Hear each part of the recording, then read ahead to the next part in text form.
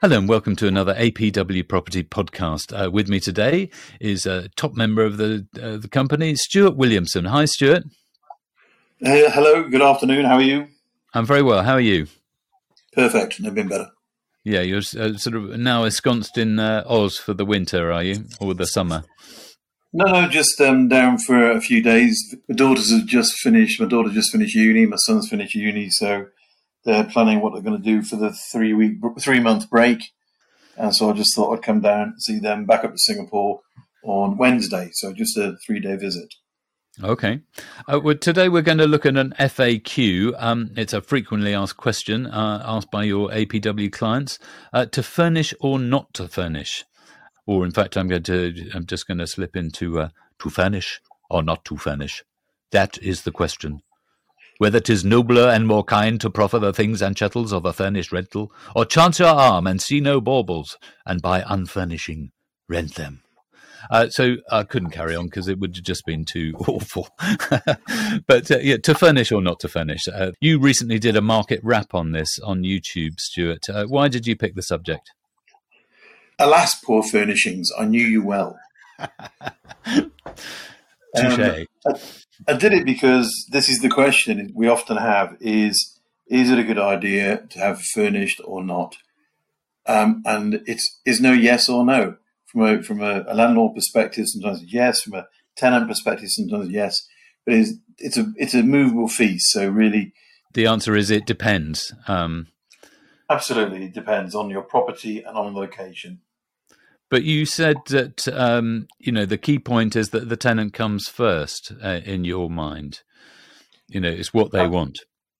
Absolutely, yes. I mean, and also it all depends on what sort of tenant you want.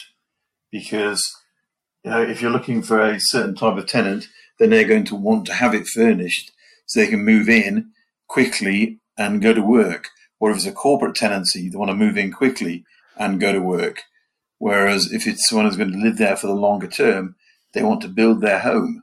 And so it's completely variable on what sort of tenant it is. Yeah, so you've got to know your customer, or KYC, know your customer in the different markets that you're planning to buy a property in.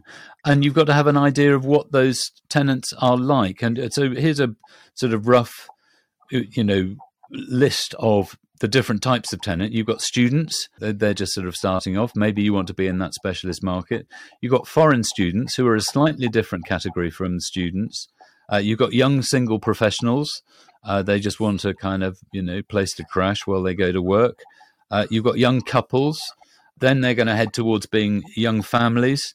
Families, larger families, they're going to be more embedded in an area once the children start going to school. Then you've got empty nesters, or you've got retired people, and you've got corporate tenants. So you've got to have an idea of those different kinds of tenants in different markets. What can you say is the best market for you, Stuart? Well, I mean, a lot of the stuff we do is edge of the CBD sort of approach, which I have found to be, quite a good buy-to-let marketplace. So if you're within a couple of bus stops or a couple of tube stops, or, if you're looking at Reading, for example, you're right out of the city, but it is only one train ride, and 20 minutes later you're in the city centre of London. Then, if those are the sort of things you're marketing, then the sort of people who want to rent them tend to be professionals or corporate tenants. And that means that they want to have a furnished approach as a rule. Okay, yeah. So looking through those different categories, from the tenant's perspectives, they're going to, if they want furnished or if they want unfurnished. Let's look at the pros and cons from the tenant's perspective of a furnished property. So the furnished pros, what are they going to be? Well, it's a bit like, it's like a hotel. Easy move into, you just unpack your bags and you're off. So it's good for young professionals who want to be in city centres.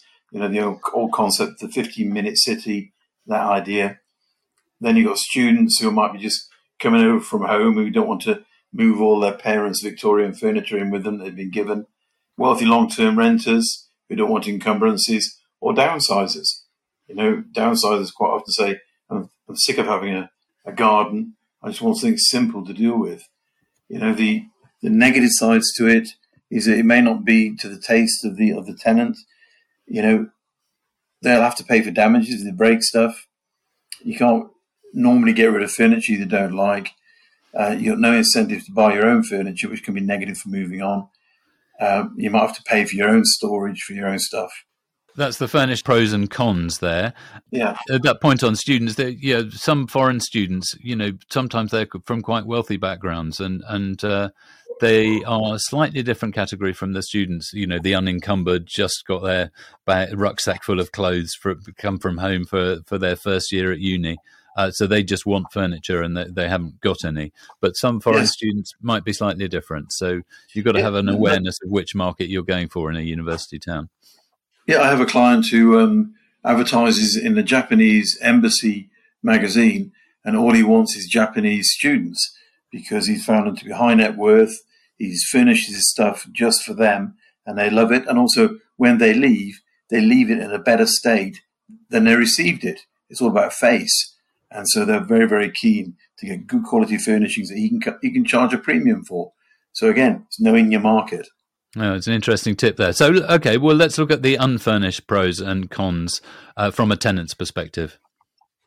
Well, it's pretty, obvious, really. It's your own stuff. You feel at home. You've got your favourite couch. You've got your favourite pillow, your favourite bed. You don't have to worry about damages because you knock it around. It's your own problem. If you plan to rent for a long time, furnishing a property yourself might be cost effective and cheaper in the long term. You can build up more furniture. If you plan to own yourself at one stage, it makes sense to have your own furniture. The cons are get some insurance.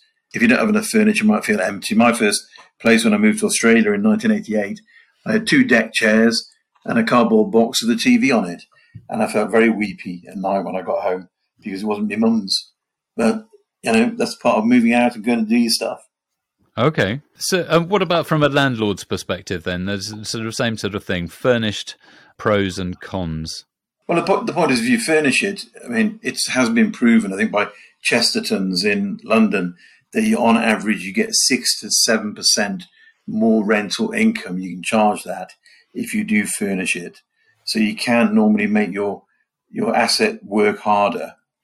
It tends to be easier to get tenants in. It's less logistics. It's better for the environment, of the property. If you've got a big development, there's one in Manchester with 900 units in it. It'll have a removal van outside all the time. And you don't want that if you're going to have a good ambience where you're living. So smaller developments, if you furnish them, you don't have removal vans coming and going all the time. It's easy to get tenants because you don't have to bring in all this furniture. The negative sides are, I've had in my place in Isleworth, I've had to replace the beds. I don't know what the tenants do in the beds, but they are breaking them on a regular basis. So I have to replace those, and I can't really claim from my insurance on that. You have to keep an inventory. People go in every quarter, every 6 months and check it. You do need insurance, which is, an additional hassle, but, not a bigger deal in the bigger picture. The pros of doing it, there's no responsibility to make sure to keep the furniture at top level. It's easy maintenance. So that was the furnished pros and cons. Yeah, sorry, yeah. Now let's have a look at the unfurnished pros and cons from a landlord's perspective. Yeah, basically, I've got clients who just stuff their junk stuff in there that they don't want anymore, and the tenants use it until they buy their own furniture. So, you don't need to worry about making sure all your furniture is tip-top for the managing director at HSBC. You can just put it whatever you want in there and take it away just as easily. So it's easy on the insurance, it's easy on the maintenance. The negative sides are you do tend to potentially get a longer void because you're waiting for a client who comes along with their own stuff, and therefore you may get less rent. But again, it's all about the marketplace. Yes, and in terms of then, if you're going to go the furnished route, I've always been impressed by, particularly in developments, what they do with the show flats and the interior designers who have to imagine their sort of market, but they can't flavour it too strongly in one direction or another. So you've got this perfect neutral to get the widest possible appeal between young and old, boy and girl, classic, contemporary. It's a pretty dark art, isn't it? How do you furnish your properties? What do you do? Do you use an interior designer, or do you get help? Well, we just bought one up in Phuket at the Banyan Tree, and because it's going to be a service accommodation, it comes with all the furniture, and you can do that with most new buys in the UK. In fact, all the developers that we work with offer furniture packages, and those are basic, medium, or high level. And so you just have to work out the sort of tenant you think is going to work. Talk to real estate agents up there, get a feel for what they're saying, and then buy a pack to suit that. And that's, to be fair, I did one of my own on from IKEA, and it was rubbish, and it fell apart after 2 years, and I had to trash it. And I've been much better spending more money and getting a better investment. So I think you've got to speculate to accumulate, invest, and get some good quality stuff.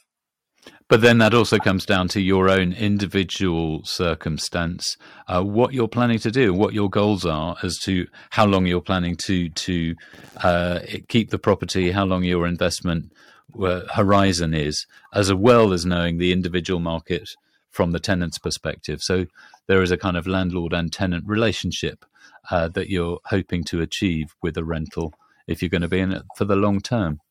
Any final thoughts? Yeah, I mean, it's just like, I always send my tenants flowers or a bottle of something on their birthdays or wedding anniversaries if I know what they are.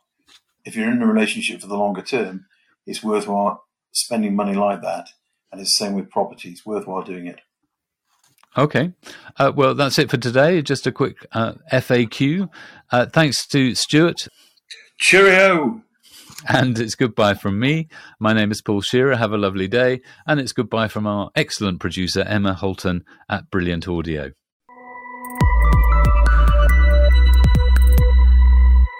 Thanks for listening to this episode of our podcast series produced for APW by Emma Holton at Brilliant Audio. If you enjoyed it, be sure to subscribe, hit like, share it with your friends. If you didn't, keep stum. You can find more episodes in all your usual podcast places.